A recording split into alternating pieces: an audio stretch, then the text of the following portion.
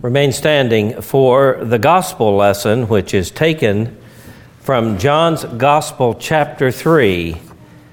I will be reading verses 14 through 21.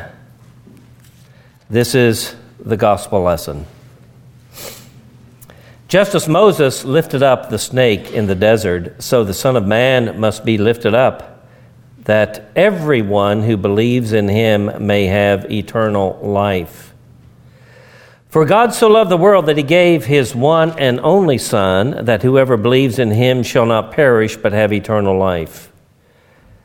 For God did not send his Son into the world to condemn the world, but to save the world through him.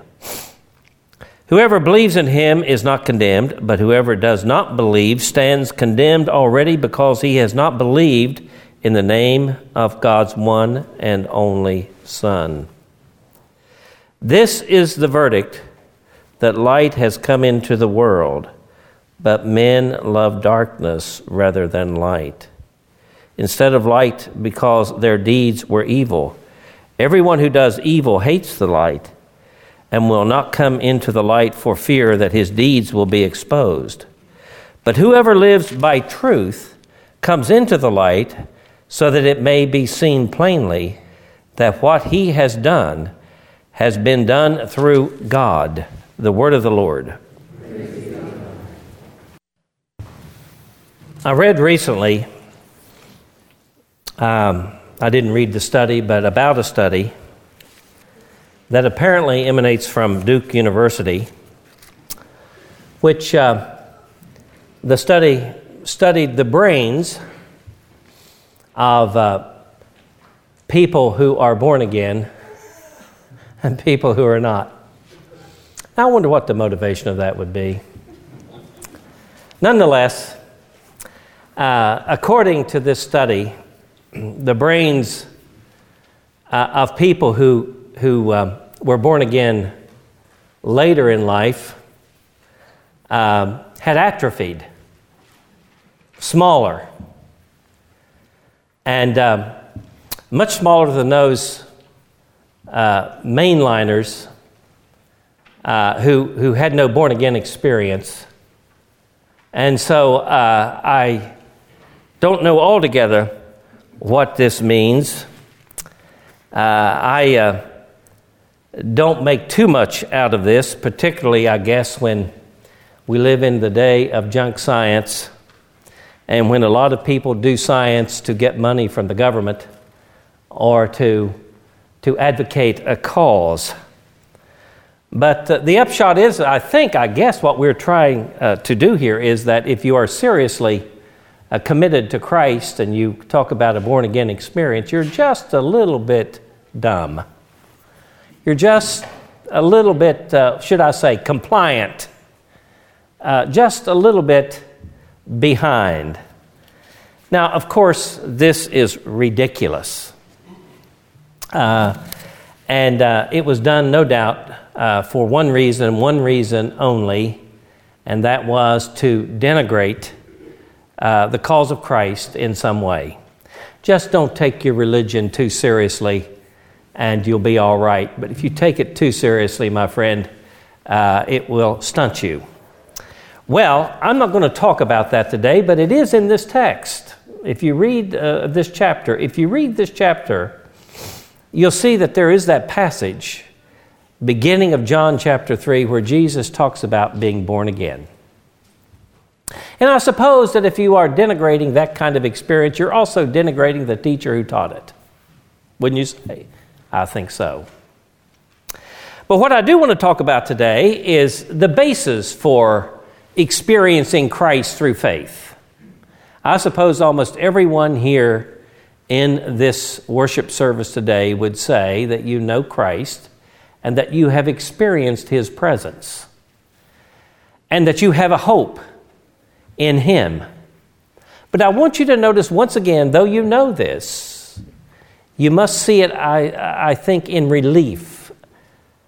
You must see it in bold letters, that we are saved through the cross of Christ. We are saved through the cross of Christ. Now, I know you know that, because you also know John 3:16, which Martin Luther said was the gospel in a nutshell. God sent His Son into the world, this text says, to seek and to save the lost, and that this sending, this one coming into the world, His humiliation, even His suffering to death on the cross, is God's way of salvation. It is His way of speaking to us and giving us hope. It is through the cross of Christ. I want to look only at a couple of verses here. There's too much here that's too rich to even get into, so I cannot deal with the text entirely. I really can only deal with verses 14 and 15 today. The first thing that I want you to notice is that the cross possesses healing and saving power in itself. The word in the New Testament most often referring to healing and saving power is the word sozo. It means both things. There is no separate word that God saves us. There's no separate word that God heals us. What it means is that in the cross of Christ, there is a power to restore. A power indeed in this life to heal us. And in eternity, we will all be healed. In this life, to save us, but for all eternity. This is what the cross of Christ is for the Christian. And to come to understand what this cross is to experience a new birth, a new way of looking at things, a new heart that loves God. And it's important that you see, I think, what the cross really is. The Old Testament lesson that was read to you today comes from Numbers. An incident happened there which Jesus quotes. And that is, the children of Israel began to complain, as they always did. They didn't like the food, they didn't like the circumstances, they didn't like their leaders, they didn't like anything. Nothing was right for them. It was not enough for God to take them out of Egypt, out of the land of slavery, which they had been subjected to. Now let me say something about freedom and security. In this world, sometimes we will sell out for security rather than cherish our freedoms. Politicians know that. Those who exert great influence in life outside of politics know that. And these people were ready to go back to Egypt if they could just have some security. Think of that. Did not cherish the freedom, the liberation that God had given to them to be His people and to experience Him. They would rather go back to Egypt.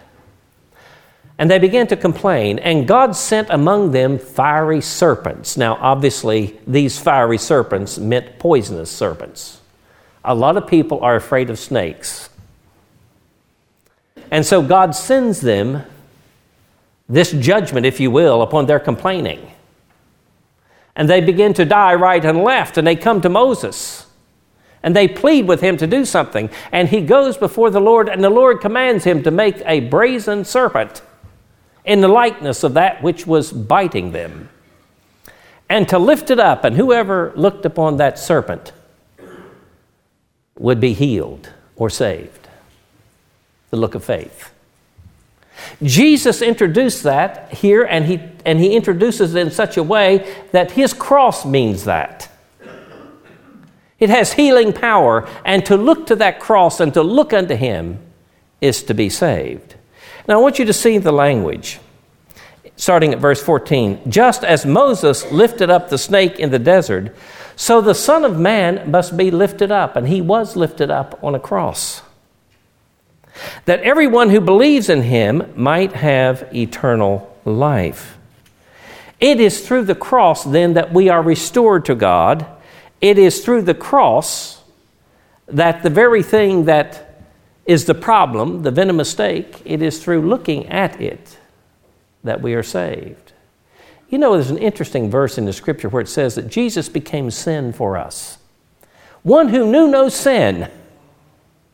And when he became sin for us and he died on the cross for us, to look at that and to look unto that as your remedy, that you might be saved, that you might be healed, is your salvation truly.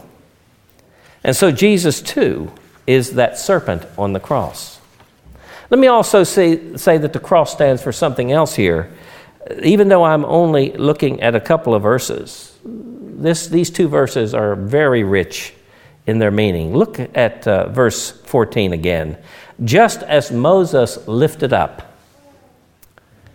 The word lifted up here means to exalt.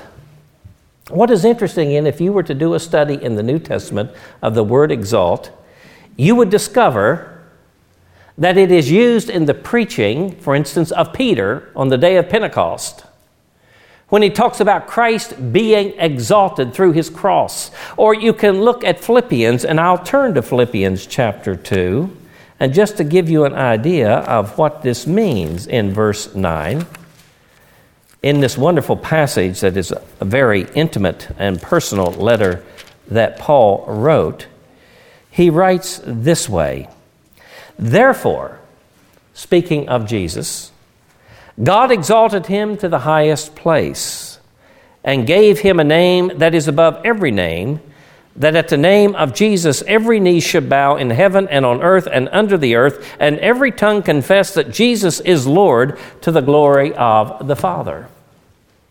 Now, what is interesting here is that the cross of Christ is identified with the very exaltation of the Lord Jesus Christ. So that Jesus in his cross, when he was dying on the cross, there is a glory there. A glory and an exaltation on the cross. Easter, we will sing one of our hymns in the hymn book. That's one of my favorites, clearly, "Lift High the Cross." Why lift high the cross? Because it is the remedy for our sins. And there's a kind of glory and exaltation in that cross. Let me say that the cross is not, when you see it, a sacramental sign in the way that the water is for baptism. It is not a sacramental sign in the way that the bread is and the wine is for communion. It has not been appointed for that purpose. But it is interesting how important the cross has become. It identifies Christianity, does it not? Wherever you see the cross of Jesus Christ, even when that institution still has the cross, it may have removed considerably from its original founding, such as I won't name some institutions. But when you see the cross, you think of Christ. There's an intimate relationship between the cross and what Christ has done for us in a symbolic way. You know, the cross of Christ is not entirely a bare symbol. Let me illustrate to what I mean. Many symbols are not just bare symbols. What would some of you think if you were to go to the Goshen courthouse and you indeed were going to make your voice heard on Friday between noon and 1 o'clock, and a counter demonstration came along and they ripped down the flag and threw it on the steps and burned it? Would you say, "Oh, that's just a bare symbol"? It doesn't mean anything. No, I think many of you become irate. You might even say, "This is awful. This is a desecration." And you would feel it to your bones. My friend, the cross of Christ stands more to us than does the flag of the United States. And I love this country. And it does hurt me to see people denigrate the flag or some other symbol that has come to represent the people in this great nation. But how much more is the cross of Christ that goes to the very heart of our salvation? This man who was rich, yet for our sakes became poor, that through his cross we might become rich. To identify with that cross of Jesus Christ. Many churches have a cross. We plan on having a cross too in the future. Some of you wear a cross around your neck. I don't wear symbols or do anything. It's just my nature. But on the other hand, it's a cherished sign, isn't it? Some people make the sign of the cross. Or this way, depending on whether you're Greek or Roman Catholic. Some Anglicans, some Protestant Lutherans do it. I don't. But I reverence it. Why? The cross of Jesus Christ is his exaltation. It possesses a kind of glory. Notice that wonderful hymn, and I'm not sure that it is even in our hymn book. In the cross of Christ I glory. John Browning wrote that in the 19th century. In the cross of Christ I glory. Let me tell you, that man understood something very profound about the cross. That it is not only that which saves us, but it possesses a kind of glory. Now, in order to appreciate that, how does the world often see it, and particularly in Jesus' day? Well, he died as a felon on a cross. He deserved it. He died as a criminal. And the world in many quarters still thinks that Jesus' whole life was nothing but a criminal exercise in duping the people. If you read Christopher Hitchens' writings or some of the others, you will see how despicable the cross is to them and what it means. My friend, every Christian cherishes the cross of Jesus Christ. And they cherish that cross because Jesus indeed died on one for you and for me. And it represents God's salvation to us. Now, this salvation, of course, is to be received in faith. There is no question that this text, though there are only a very few words, notice it again. Just as Moses lifted up the snake in the desert, so the Son of Man must be lifted up, that everyone who believes in him may have eternal life. Belief in him. You know, belief in the New Testament is not just merely and simply some intellectual exercise. It's actually a kind of trust. You know, one of the most hurtful sins is betrayal, isn't it? We become associated with someone, we get to know them. It may be at work, it may be a spouse, it may be a child. And they break trust with us. And we are hurt deeply. That goes to the heart, in a real sense, of the deepest kind of sin that one can commit. A betrayal of a person. When Dante wrote the Inferno, on the lowest circle of hell were betrayers. A serious sin. A serious sin. We believe in commitment. We believe in trusting one another. And it is at the heart of our relationship. God has chosen to save us through trust in his name. And that is a marvelous truth. Now, Ephesians tells us that this trust, though, is in itself not a work, but it is a gift. The Apostle Paul writes as clearly as anyone could write about faith or trust in Christ. He says, "For by grace are you saved through faith, that not of yourselves. It," and the "it" refers to faith, "it is God's gift to you." Finally, in the cross of Christ, we are saved through gift. God has done something for us that we could not and we would not do for ourselves. If you keep reading, you see that. I'll come back to this just one second. But let me say something else about the cross of Christ. This cross leads us to eternal life, that anyone who believes in him may have eternal life. The word eternal life in the New Testament is actually not to be translated in one sense, eternal life, though we do. The word actually means in the next age. You are saved to live in the next age. Now, this is kind of a fine point, you might say, because I'm still going to end up that you have eternal life. But notice, you are saved to live in the next life. And that life is with God. And because he is eternal, you too share in that life. We could say that we are saved to live in a world where time doesn't count. How time counts in this world, huh? All of us are grabbed by the clock. We have too much to do in too little time. Have you ever noticed that when you're young and you don't have a lot to do, life is so slow? But as you get older and you pick up speed, it's still the same time, but hope how fast it goes.